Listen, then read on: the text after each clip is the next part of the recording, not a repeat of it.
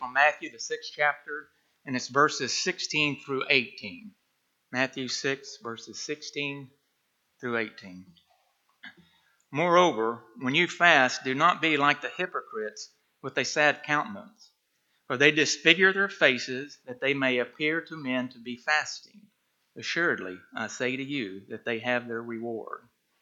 But you, when you fast, anoint your head and wash your face, so that you do not appear to men to be fasting, but to your Father who is in the secret place, and your Father who sees in secret will reward you openly.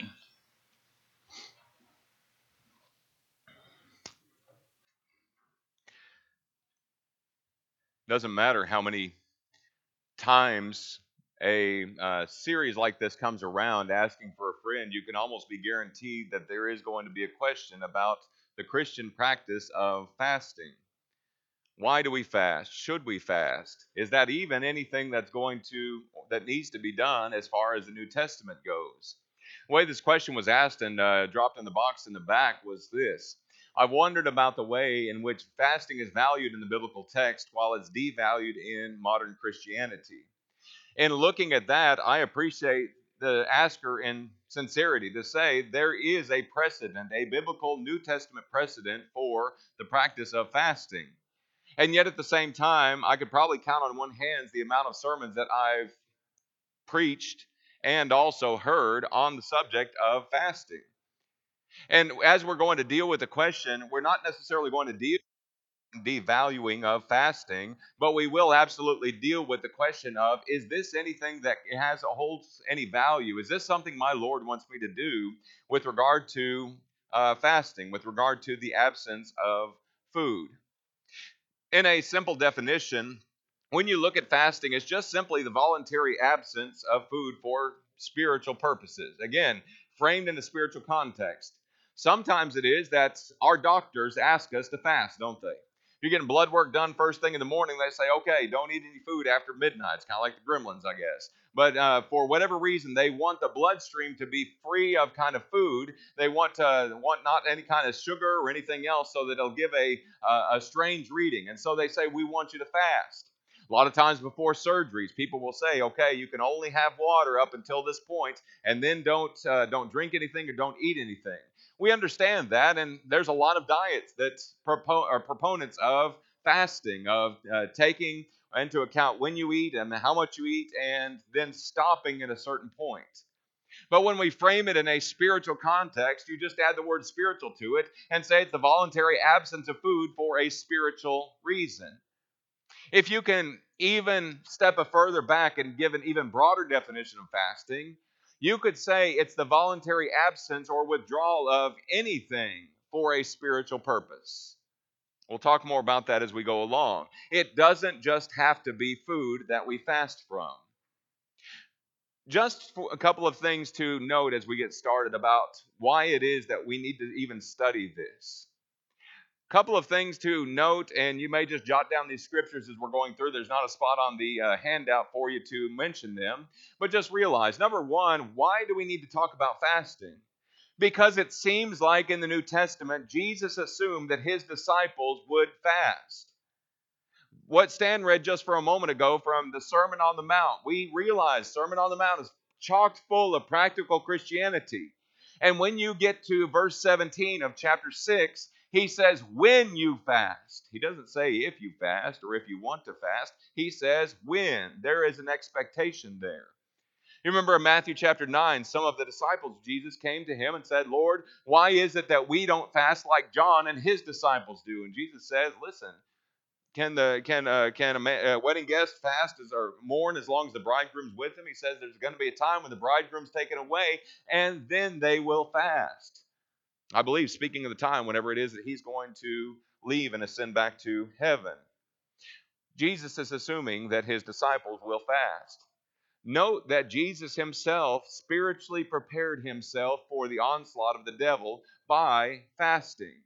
After his baptism in Matthew chapter 3, when the voice cried out, "This is my beloved Son in whom I'm well pleased," Jesus was driven out into the wilderness where he spent 40 days in prayer and in fasting. so that when the devil had come and when he began to tempt him, Jesus was ready. He had spiritually prepared himself by going out into the wilderness and doing that. If my Lord did it for spiritual strength, for a spiritual purpose, do you suppose that means that I need to reconsider maybe if and when I do it? Number three, because of the example of the early church, we are a people who believe that we are following the pattern and that are trying to follow the pattern of New Testament Christianity as much as possible. What does it say about the New Testament church that they put such a high value on prayer and on fasting? You remember that in Acts chapter 13, they were there in Antioch, the disciples were there, and the Bible says there in verse 3 that while they were worshiping the Lord and fasting, the Holy Spirit speaks to them and says, set aside for me Paul and for the spiritual purpose for going on this missionary journey. The early church did it. If you look over a page in Acts chapter 14, verse 23, they're going around on this missionary journey and they're appointing elders in every city. And as they appointed elders in every church, the Bible says, with prayer and fasting, they counted them to the Lord in whom they granted or committed them to the Lord in whom they had believed. The early church fasted. They prayed together. They did these things. Paul himself, the apostle, whenever he goes through that catalog of things that he had suffered for the Lord and things that he had suffered for the church and for the sake of the gospel, you remember it as he goes on and talks about how many times he'd been beaten, how many times he'd been shipwrecked, and how many times he'd been suffered perils of persecution and countrymen that are wanting to take his life. He goes on in 2 Corinthians 11 and verse 27 and said, in weariness and toil, and sleeplessness often, and hunger and thirst, and in fastings often. Well, if I couple that with 1 Corinthians 11 verse 1, as Paul says, mimic me or imitate me as I imitate Christ, that means maybe I ought to think again about fasting and its role in my life. Just a few names for you of people, biblical heroes that fasted. Moses fasted 40 days, 40 nights whenever he was up on Sinai receiving the law in Exodus 34 verse 28. David in 2 Samuel chapter 12, after he had sinned with Bathsheba and knew that that child that they had conceived was sick, David fasted and he prayed. He laid on his face until it was that he knew the fate of that child. Esther in Esther chapter 4 and verse 16, whenever it was that she knew that she was going to go before the king and she knew that she wasn't summoned, she said, Mordecai, I want you to get all the Jews in Shushan and I want you to have them fast for me, and I'm going to have me and my maids do the same, because I'm going to go into this and I want you to think about and pray for me in this occasion. If I perish, I perish. The great wall builder Nehemiah fasted and prayed. Elijah fasted and prayed. Daniel, in committing an understanding of national sin and confessing those things to the Lord in Daniel chapter 9, Daniel fasted and he prayed. Jesus, the Son of God, fasted and he prayed. When we fast and when we choose to take a voluntary absence from food for a spiritual purpose, folks, we're in good company. We're in a very good company. Fasting, as far as the purposes go, we're talking about this evening, and here's 4 points with regard to why it is and how it is that we ought to approach this subject. The purpose of fasting. When you look into the Bible and you do a survey of all the places in the Bible where it talks about people fasting, these are the reasons why it is that it seems like they did that. The very first one that you'll come across is this. People fasted for the sake of penitence, sorrow for sin. Sorrow for sin. With confession of sin and with prayer often comes a fasting. And what happens is that then when you look at Nehemiah and he's hearing about the walls in Nehemiah chapter 1 being torn down and about his people living in an abject poverty, he fasts and he prays to God. He confesses the national sins of Israel about how they didn't heed God's word, and God delivered them over to be punished for 70 years in a land that wasn't theirs. He did that for the sake of penitence. We mentioned Daniel just a moment ago did the exact same thing. What happens when we commit sin? When we commit sin, it's an opportunity for us to stop and take and put our values under a microscope. Paul said in 2 Corinthians chapter 13 and verse 5, examine yourselves to see whether or not you're in the faith. When you couple fasting with prayer, especially whenever it is in times of sin and times of failure, you're giving an opportunity for those values to really be clearly seen about whether or not you're putting too much stock in the things of this life. There's a separation that occurs from distractions to focus on relationship with God and sorrow for the pain that's been caused. We mentioned just a moment ago, one of the second reasons for the purpose of fasting in the Bible is to couple it with prayer. Prayer and fasting often go hand in hand in the Bible. Fasting, it seems like, does something to strengthen prayers so that it strengthens our focus. And when fasting is coupled with prayers, well, it really reminds us that God is our sustenance, that God is the one who continues to allow us to live in this life. God is the one that we're truly depending on. Now, what Jesus said in Matthew 4, verse 4, man shall not live by bread alone, but by every word that proceeds from the mouth of God. When you have a person that stops and spends the time in voluntary absence from food or from a regular activity and spends that time devoted to prayer to God, there's a clarity, there's a focus there that might not otherwise be with a regular prayer that somebody offers. Another purpose that you find in Scripture for fasting is this: self-discipline. Self-discipline. Paul said, I buffet or I bring my body under subjection, lest when I preach to others, I myself will be disqualified. You know what I find sometimes? I sit down to the table and I'm so busy shoving food in, I don't really think about whether or not I'm full. Until the point where it is that you have to have somebody roll you away from the table because your stomach is full far sooner than your brain is full. Sometimes it can be that we as people can be so busy feeding ourselves that we don't necessarily think about God, that we're not considering Him and we're not meditating on Him like we sang down here with our kids a little while ago. Fasting is about being aware of our appetites, about what I've got an appetite for. And it's about being aware of that and knowing that, well, something as simple as food. Folks, this is a basic need that all of us have. We can't live for very long without food. But if I'm aware of how much I need it, and then I stop and I deny myself of that, it gives an opportunity for me to help and see, well, that there may be other areas in my life that I really need to focus on and I really need to concentrate on. One condemnation of Christians in Philippians chapter 3, verses 19. It says that Christians don't have the mind of Christ, as we're singing with our kids down here. And that condemnation is, he says, their God is their belly. Whose God is their belly. Whatever the appetite is that I have, that's what I'm going to feed because, well, my tummy's grumbling and therefore I'm going to feed it. My appetite for this sexual release is growling, and so I'm going to feed it. This appetite for gossip is going to feed, and so I'm going to feed it. And you have all these different needs and these things that go through our minds when you stop and consider that God is our sustenance. And things that may not necessarily be sinful can be impeding our spiritual growth and our progress. Spiritual discipline is an indicator if we're seeking what pleases God or not. Fourth purpose for fasting is this: to really show the love of God to others.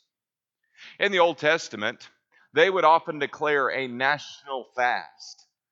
And the purpose was so that these people could reflect on God's goodness and to think about the ways that He had blessed them and the ways that He had taken care of them.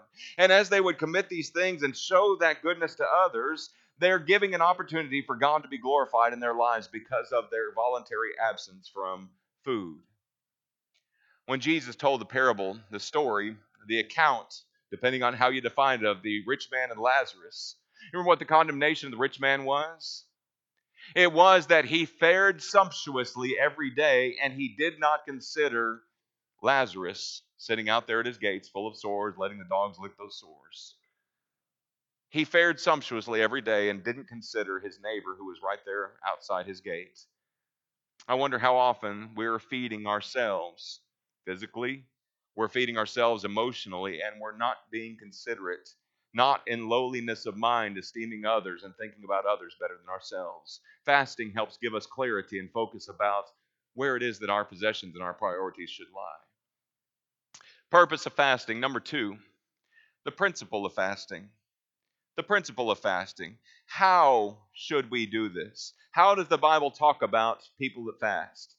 Number 1, we know that the Bible tells us that we don't do it to be seen of men.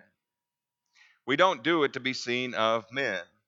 Jump back to Matthew chapter 6, verses 16 to 18.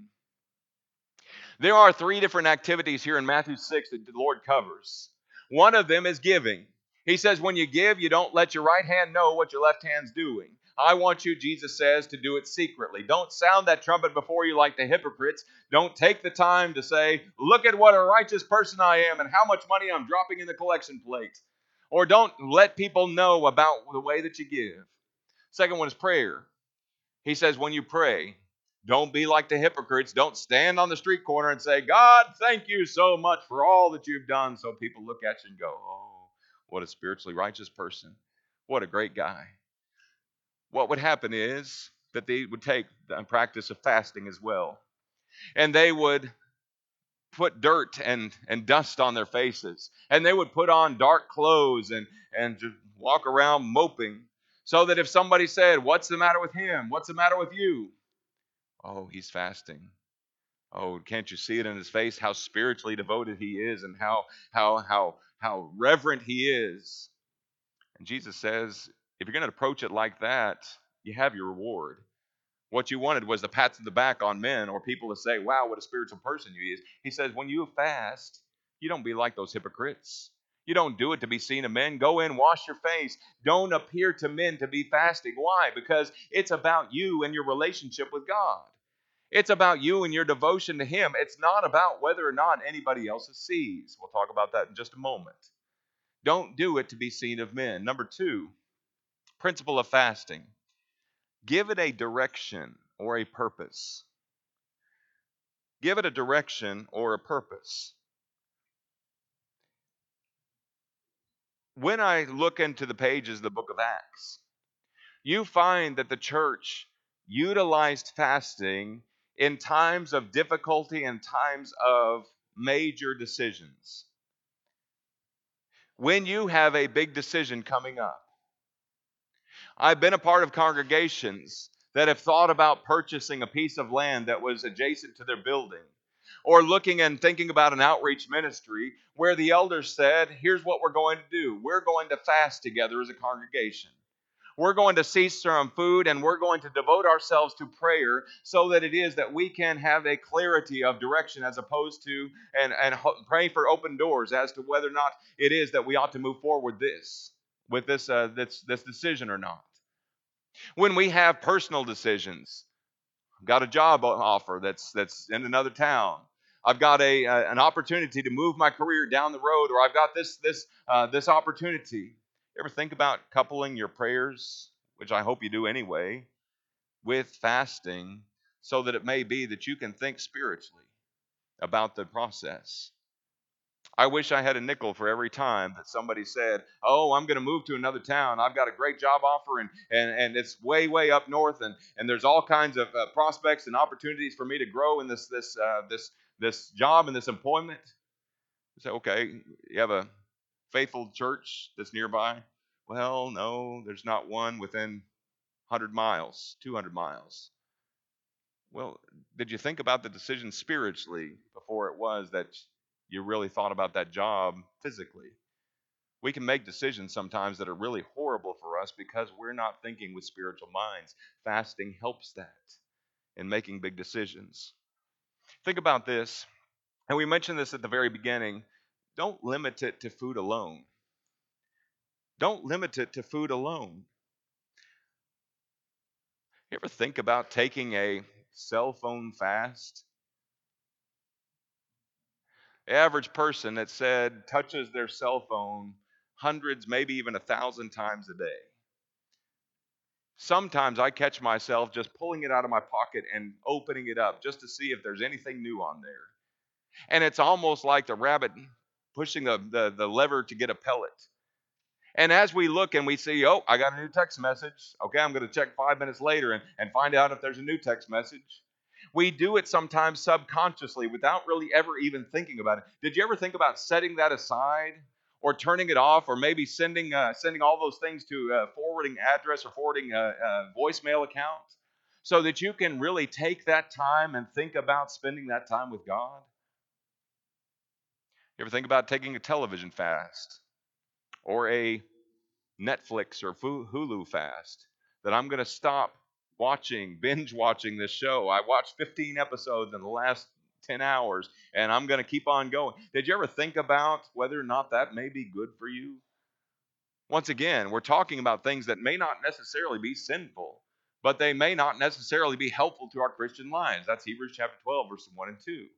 Did you ever think about taking a time from shopping or traveling or just busyness? Taking a fast from all of those things to slow down and stop and withdraw and spend that time with God. Have you ever thought about taking a family fast to where you and your family are going to take an absence, distance ourselves from an activity that maybe we all enjoy? And we're going to do that so that we as family can focus on values and what God wants our home to be, so that we can reinforce our purpose that as for me and my house, we're going to serve the Lord. It doesn't just have to be food. It's an appetite that we have and that we feed again and again and again, often without thinking. It's an opportunity to fast. Prophets of fasting. What does it accomplish? What good is it? What good is it?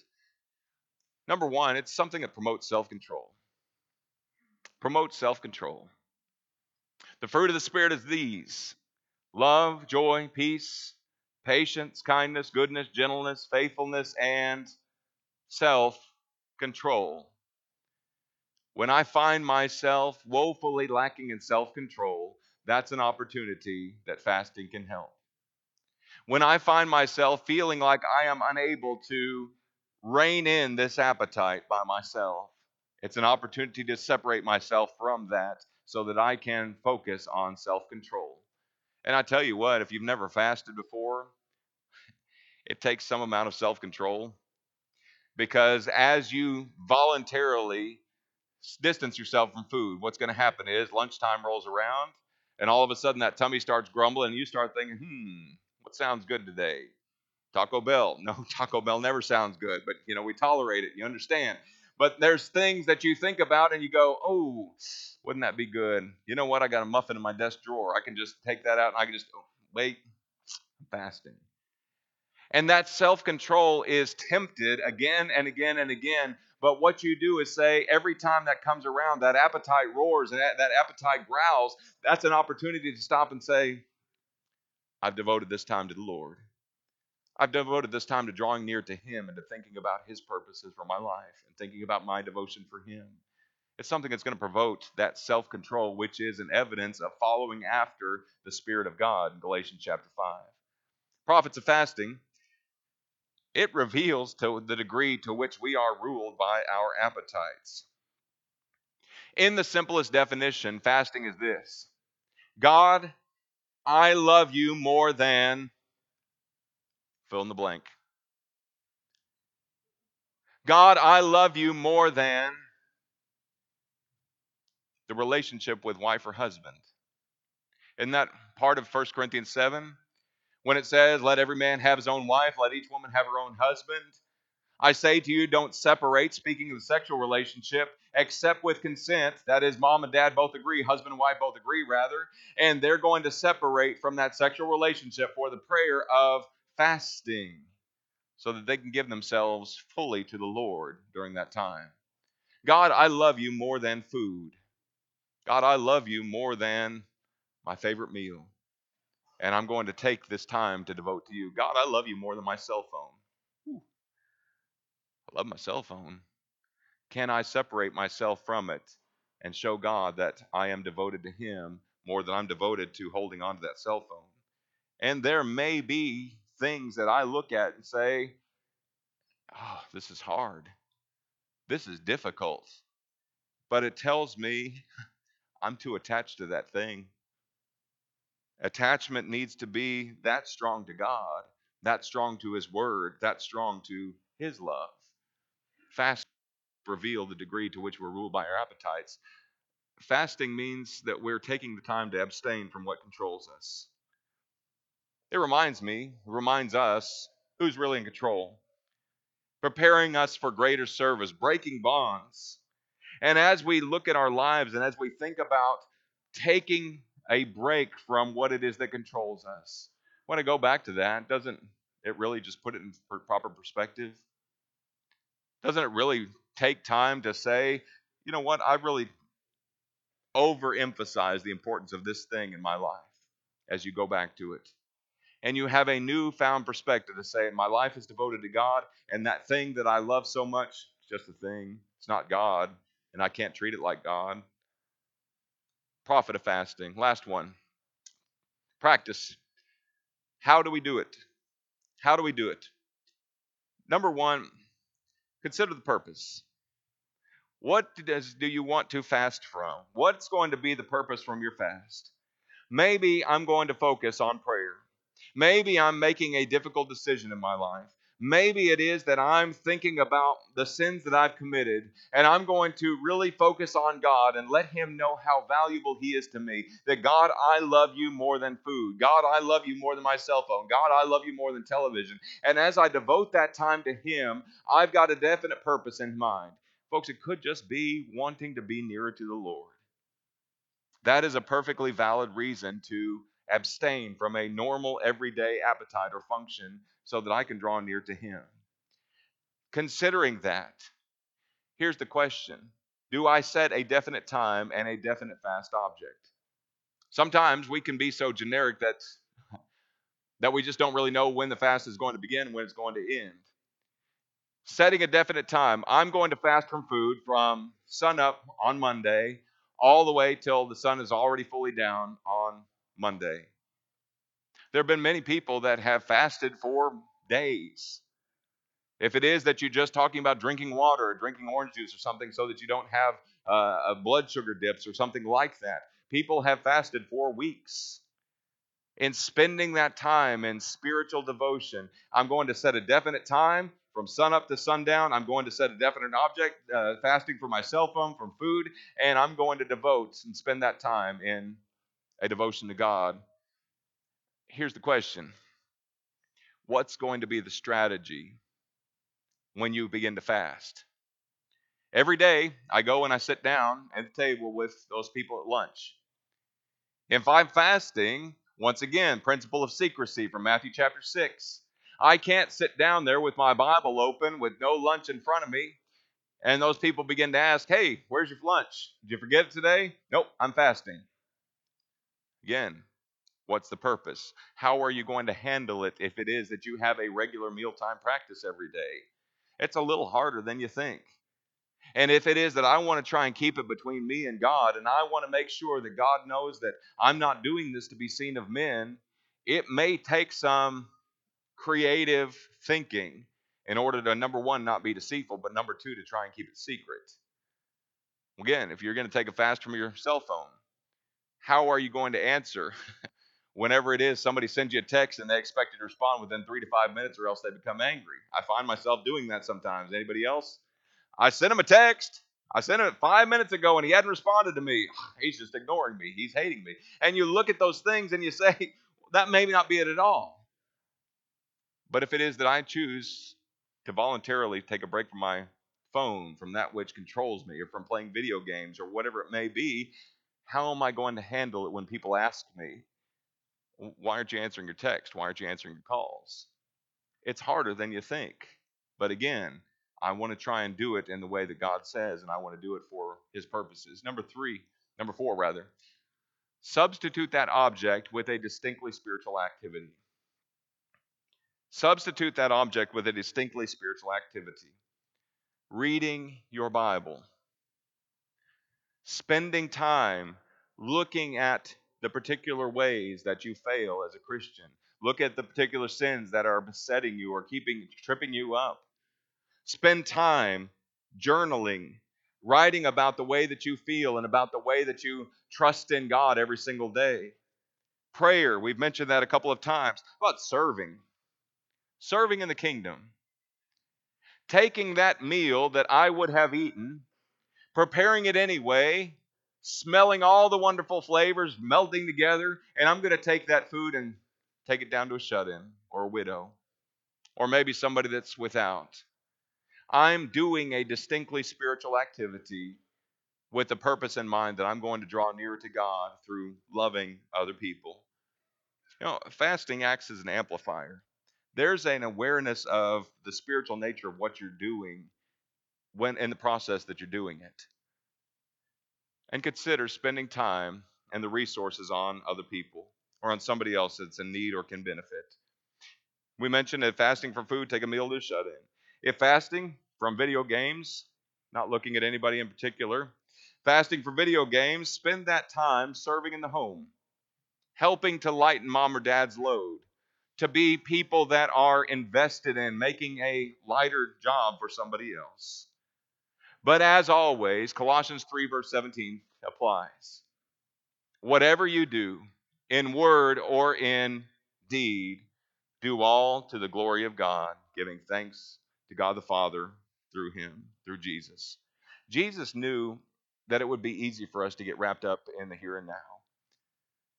Jesus knew that there would always be within mankind as long as we exist in the flesh, a war between the flesh and the spirit. My mind, my heart want to serve God, but as he said, the flesh is weak. Fasting is an opportunity to renew the domination, the preeminence of my heart and my mind over the desires of my body, and to remind me that the physical is subject to the spiritual. When you have a person that their body is just, well, their mind and their heart are at the mercy of their appetites, you're not going to find a person that's living a very nice life. I know physically the needs that I have, but I know my Father is the provider of them.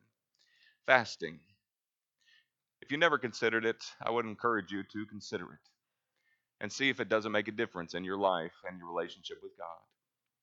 That's our lesson for this evening. Thank you so much for paying attention. Maybe there's somebody here this evening that's subject to the invitation. Maybe there's somebody here this evening that needs the prayers and encouragement of our Christian family here. Whatever your need is, won't you make it known as we stand and sing our invitation song?